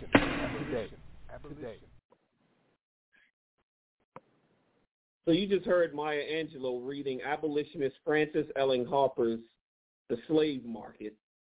Well, she read abolitionist Frances Ellen Harper. Then you heard The Slave Market, and you actually heard a live prison auction, as well as the backstory behind Clinton Correctional Facility in New York and the auction by Oscar Brown Jr., Bid 'em in. There was a lot going on in that track, Max, but it all tied in, just hearing and listening to Oscar's poem again. And I'm sitting here, talking to Gina and just like, man, listen how they are describing this little girl. Thanks.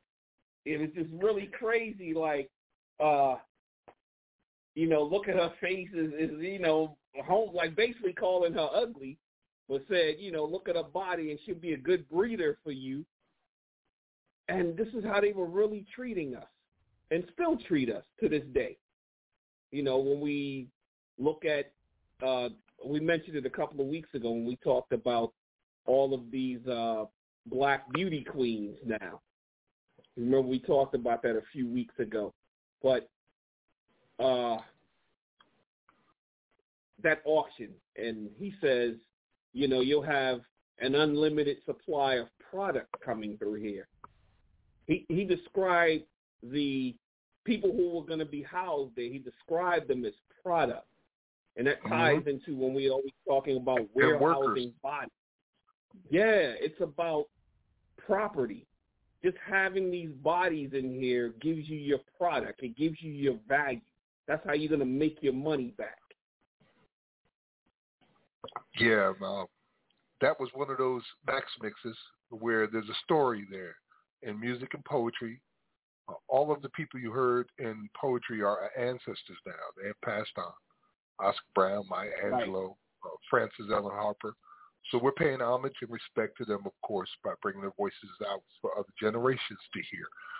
And the way it all tied together from the 1800s with Frances Ellen Harper up till the current, as you mentioned, auction. You heard them actually auction off a prison with your own ears, using as a selling point the fact that it's going to be filled by people all the time. And whatever products or services you're providing, you'll have a steady supply of people to work there for you.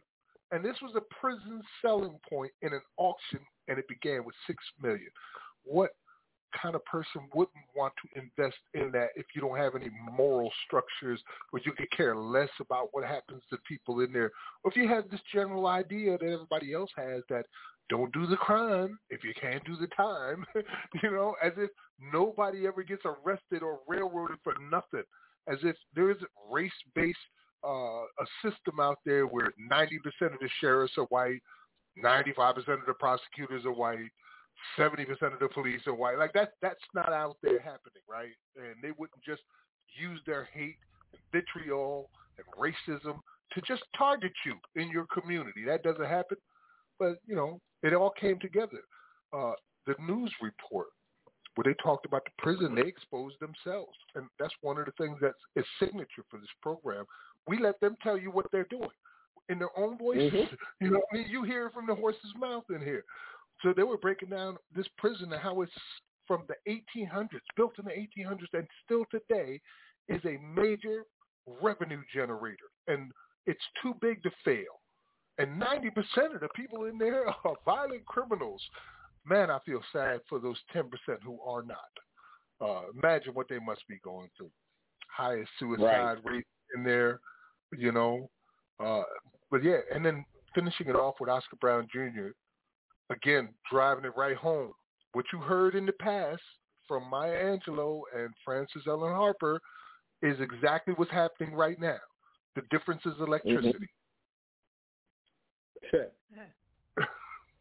That's electricity. We got electricity now. And some of these places act like they don't. Like in Texas, where they go through torches because they don't have AC or fans or lights or gas or anything. Running water. Right. Because we know just a few years ago that they had the uprising in the Oklahoma prison. And they were like, our water has been off for 4 days, and we haven't been able to shower in weeks. And they're actually getting ready to condemn one of our prisons here in Ohio, London Correctional Institution. They condemned. It was to the point where the correctional officers were like, we're not working in this block. So they had no choice but to shut it down, move the incarcerated people to other prisons. And we just got word recently that they're getting ready to condemn the whole prison. Now, let's just hope they don't try to rebuild it, because you best believe we'll be out there every freaking day. Yeah, that's the plan. It generates money. You know what I mean? They want to build new prisons and rebuild old prisons, like in Alabama, where they are taking $2 billion because no bank would finance their prisons. They're taking $2 billion from the COVID relief funds in order to build new prisons in a state that has 200% occupancy, and the vast majority, like 70-80% of their inmates are black. Somebody, what's that song by Brother Shez? Somebody got to build the walls. Somebody got to make the bricks. Somebody got to lay the electric in the pipes. You know what I mean? Right. It's an economic development program. Man, how did I forget to bring Chase Spencer in on this, man? Yeah, Chase. I had him in there, but he didn't make the cut. I didn't get to get him up. But I'm giving him. You know what, Jay? If you're listening, I got you on the next episode. I'm gonna make sure you make it next week. Man, corporate America. Mhm. So yeah, man, that was a signature piece. Man. We absolutely have to bring this brother in, Max. All right. This brother is just so instrumental to our program. He's an avid listener. He's brought in made the connections for us to get some of our most powerful guests that we've had on. None other than Sean Darling, man. Welcome to the program. Sean, you may be muted. He ain't muted. He's dumbfounded. He's like, wow, man. You there, Sean? We're going to leave your mic open whenever you're ready. Sorry, I just muted. Thank you. Oh, there you are. Hey, Yusuf and Max, how you doing? I think you're right. I think I've missed many episodes. It's just because the information that you provide, like some of the things I learned when I was in college years ago, and like you've definitely helped me put things together that I didn't see as I was learning things. So for me, it's like a growth process, and I think one of my favorite episodes was the Hypocrite's Glass House, where the United States is trying to lecture the world. Even right now, everyone's talking about Russia and Ukraine, but which is obviously horrible. But like what about what's happening here and what's happened here for centuries? So definitely something I keep in the back of my mind. Or Number actually 42 on the list. What's that? Number 42 on the list. That's what Yusuf was talking about earlier. Like they put slavery and genocide on the back burner. We can deal with that later. Mhm. And the whole notion of whose appeal gets heard in the international arena. There's been multiple appeals over the centuries. Help us. Like to. But it seems to to get muted when something else is happening, or people would rather have something else to look to than face what's happening here and what's happening for centuries. So, definitely like the international aspect, like the global aspect. I didn't realize till listening to Max about how Africa, different countries in Africa are pretty much being colonized, by these companies, prison companies. And what happens away happens here. So to make those connections, like, it's mind blowing. So I'm glad we're having an international impact as well. Yes, very much in the same way that Vermont, when they introduced the very first exception in 1777, it was later exploited by places like Louisiana and Alabama and South Carolina to very extreme conditions, right? The same thing has occurred globally now. In our own lifetimes, we watched slavery go global with these for-profit private prisons that were introduced along with the Clinton crime bill in 1994, one of them being the GEO Group, which was Wackenhut Corrections and now is a global franchise all over the world. They run entire prison systems across entire nations, like in Australia is all run by the GEO Group. They ran Guantanamo Bay, where people were being held now they're being held for $13 million a year. That's how much it costs to house somebody in Guantanamo, $13 million a year. So yeah, man, it has spread across the globe. And what you talked about with Africa is G4S. G4S was just bought by another company, so they even got bigger. But at the time the information came out, G4S was the largest private employer on the entire continent of Africa, with something like 150,000 employees across like 30 some odd countries. And it's a prison company, the largest employer in black nations. So is G4S, sorry, is that American and British? Is that correct, or? They are closely tied to the GEO Group. It's like the European arm of the American company, the GEO Group, but they pretend to be separate, although the GEO Group has a lot of investments in G4S. And G4S is also a securities company. So like Blackwater and those private armies, they've got the largest standing army of any non-governmental force in the world right now. I think it's like 8,000 soldiers that they have in G4S. Wow. Yeah, it's a beast, and we created it here in America with this too big to fail crap about how these prisons from the 1800s are still economic development programs for your communities, and you're selling people on the open market and in auctions as the point of buying a prison. Why should I buy that prison? Oh, people are going to be in it all the time, guaranteed on contract, and I can force them to work for free. without any oversight. None of that pesky OSHA stuff. No days off, none of that. And then nobody better talk to me about babysitter problems because we don't have those. Yeah, perfect for us. Mm-hmm. Yeah, Max, we're getting short on time, and we got to get our girl in. Who's that? You know who our girl is. Oh, yeah. I got to hear that one, too. We got to get our girl in, man. I got to hear that one, too, man. This is both Yusuf and I's one of our favorite tracks on here. It's high energy. We put it together during an episode where we were comparing all of the abolitionists to superheroes. Just go ahead and listen to it, and we'll tell you who it was on the back end. You're listening to Abolition Today, abolitiontoday.org, with Max Partis and Yusuf Hassan and all of our guests and supporters. We'll be right back after this. Abolition Today. How dare you come to St. Louis and say you got the back of that lousy bitch, State's Attorney Kim Gardner. She is just like you. That's why birds of a feather, bitches. That's what you are. You hate cops. You hate white people. You do everything you can to give all the blacks who are criminals every benefit of the doubt, but everybody else is suspect. Black lives only matter when a white person takes it. You blacks can kill each other all you want. In fact, I think that's the grand solution. We need to start driving around the ghettos and just dropping boxes of bullets on every street corner. Let them take each other out. Things were much better in this world, in this country, when everybody stayed in their own goddamn neighborhoods by dusk. There's only one thing worse than a badass, empowered black woman. That's a badass, empowered black woman who's got public reins in her hands. If we'd known you all were going to be this much trouble, we would have picked our own fucking cotton. How many rounds of ammunition does it take to kill a solitary alien?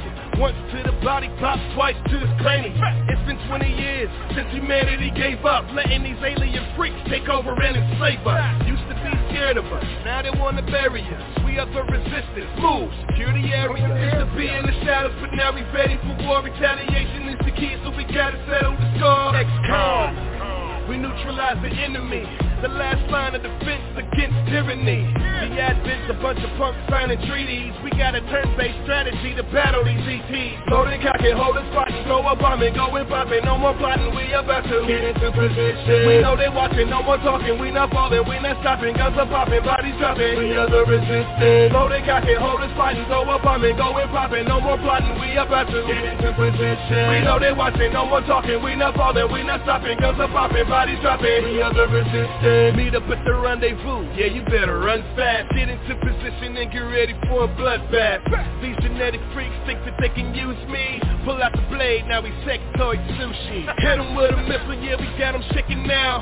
Don't stop till hostiles are taken down. Serpentine soldiers, guns out the holster. If they get a hold of you, knock them off your shoulder. Fire in the hole, baby, we about to blow the roof up. Time is running out, maybe we ought to start a shootout. Keep blasting, no matter if you hit them or not, cause the sharpshooter will hit them with a critical shot.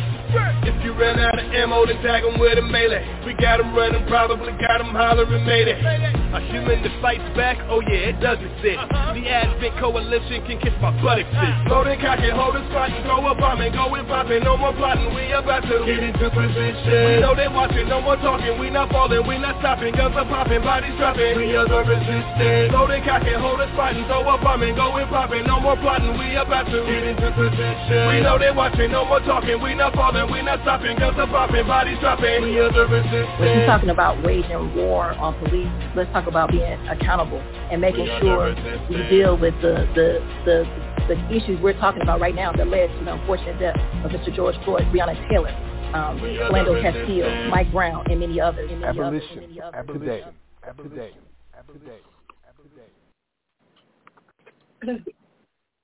I don't even know where to start, Max.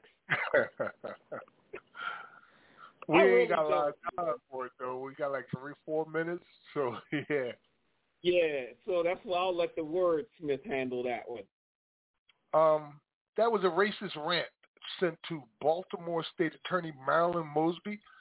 It was about Attorney General Kim Garner. Now, people felt they could just say this on audio and send messages to like the black unicorns of prosecution, because there's maybe 6 black female prosecutors in the whole country, and they decided this is what they could say to them. And that was followed by XCOM 2, We Are the Resistance from Nerd Out, which is, man, that track could be having me going, how many shots does it take to kill a solitary alien? Because, that's how they acted. Like, they're some kind of alien being that want to control everybody and everything, and you own us, and you could just say whatever you want. So, of course, it was finished off by Attorney General Kim Garner herself. But this is what you get from Abolition Today. It's why we stand out. Yusuf? Yeah, and so I just want to thank everybody that's been here from, whether you've been here from day one or you just tuned in tonight for the first time. We're just thankful for the support, and we pray that you continue to come back, and keep the pressure on us. If you ever hear us slipping, make sure you tell us, look, no, y'all slipping, or fact check us. We want people to do that as well. We want people to challenge us. I've always put out the challenge that if you can point to a time in history when black people had a great relationship with the police department, teach me. I want to learn that.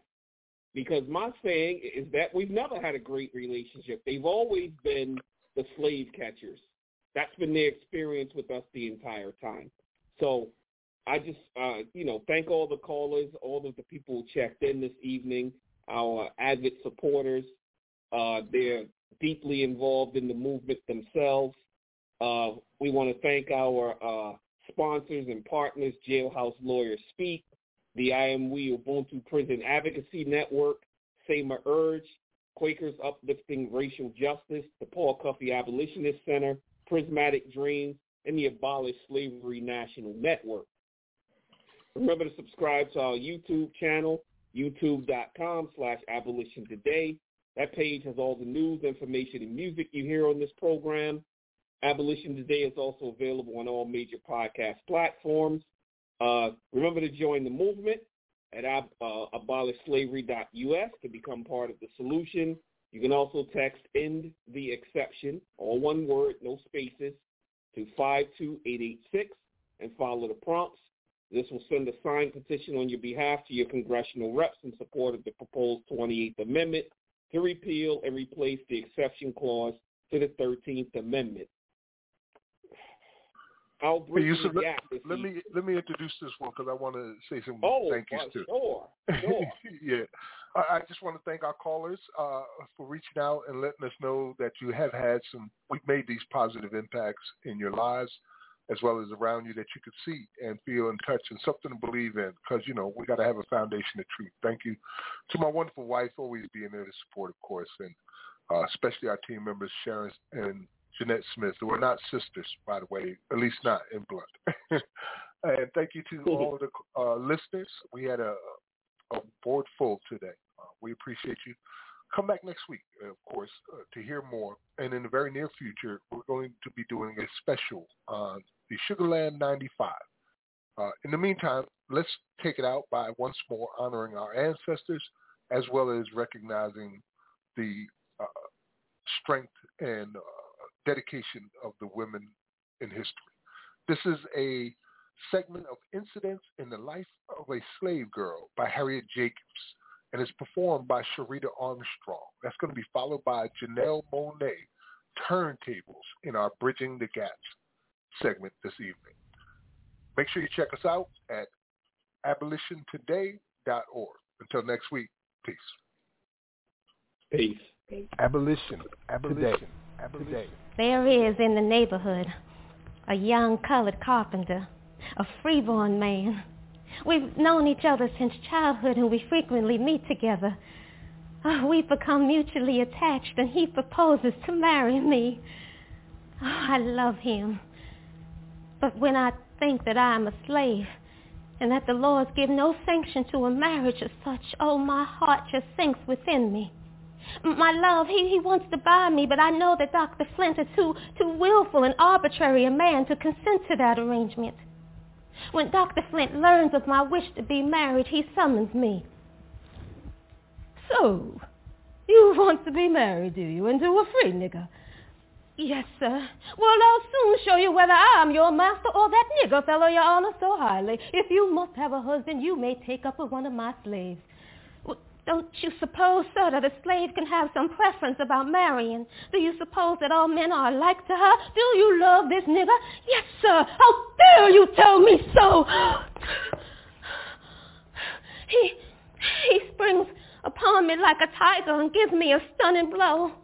It is the first time he has ever struck me, and my fear does not enable me to control my anger. You have struck me for answering me honestly. How I despise you. Do you know what you have just said? Yes, sir.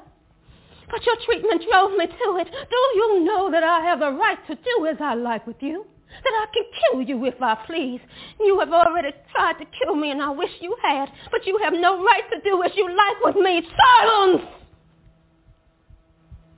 Ah, heavens, girl, you forget yourself too far. Are you mad? If you are, I will soon bring you to your senses. Do you think any other master would have borne what I have borne from you this morning? Many masters would have killed you on the spot. How would you like to be sent to jail for your insolence? I know I have been disrespectful, sir, but you drove me to it. I couldn't help it. As far as jail is concerned, there would be more peace for me there than there is here. Well, you deserve to go there. But I am not ready to send you there yet. There's no hope that the doctor will ever consent to sell me. He has an iron will, and he's determined to keep me and to conquer me. My love, he's an intelligent and religious man. Even if he can't obtain permission to marry me while I'm a slave, the laws will give him no power to protect me from my master. I tell my love to go. Go to the free states where your tongue will not be tied and your intelligence will be of more avail to you. He leaves me, still hoping that a day will come when I can be bought. With me, the lamp of hope has gone out. The dream of my girlhood is over. I feel lonely, desolate.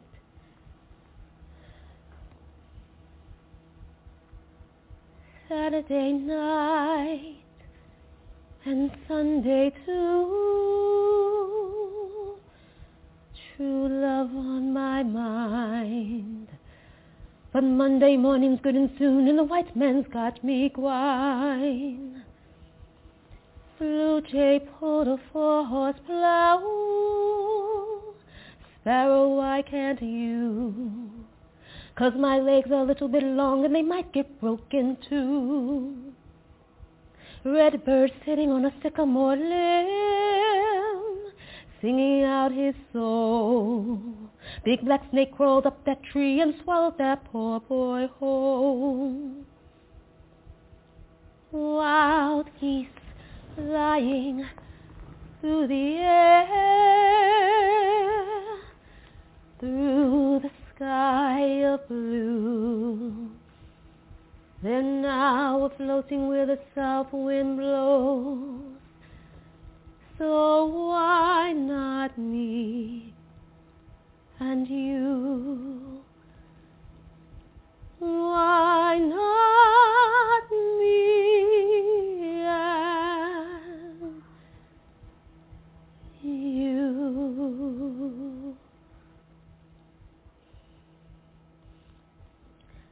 Dr. Flint has contrived a plan to build a small home for me in a secluded place miles away from town. Oh, I vow before my Maker that I will never enter it. I'd rather live and die in jail. I'd rather toil on the plantation from morning till dark than to drag on from day to day to such a living death. I'm determined that my master whom I so hate, and lo, who has blighted the prospects of my youth and made my life a desert, should not, after my long struggle with him, succeed at last in trampling his victim under his feet. I would do anything, everything, for the sake of defeating him. I can't be a pessimist. Because I'm alive. To be a pessimist means that you agree that human life is an academic matter. So I'm supposed to be an optimist. I'm supposed to believe that we can survive whatever we must survive. The table about to turn. The table about to turn. The table about to turn. Yeah. I've been flipping through my timeline, trying to get my mind right. My city crying out. I got to cool down, but I'm under pressure. Looking with my Crisco. Look at where my fist go. A renegade when I'm in a rage. I got to cool down, but I'm under pressure. I keep my hands dirty, my mind clean. Got a new agenda with a new dream. I'm kicking out the old regime. Liberation, elevation, education. America, you a lie, but the whole world about to testify. I said the whole world about to testify. And the table's out to, the table's out to turn. Ain't no stopping till it turn. No stopping till it turn. We can't wait for it. Turn. Yeah, the table got to turn. There's a boomerang booming back. Yeah, you laid an egg, now it's about to hatch. Yeah, your gaslighting about to meet your match. You fuck up the kitchen, then you should do the dishes. Burning down plantations. Ain't no parking, I don't need no validation. I like sage when I'm in a rage. I don't need permission, I got my intuition. Hands dirty, mind clean. A different vision with a new dream. We kicking out the old regime. Liberation, elevation, education. I said America, use a lie, but the whole world about to testify. I said the whole world about to testify. We gon' watch the table. Now we gon' watch the table. Turn. The table. That's right. Turn. Waiting too long, you gotta turn. Just turn. We see it all now. Turn. Said the table got to turn. Yeah.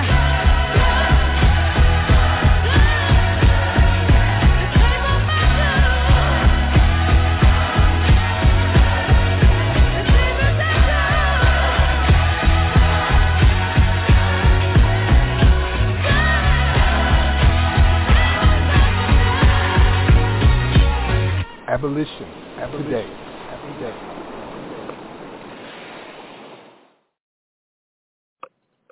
Happy birthday, Abolition Today, and happy birthday to everybody that made this possible.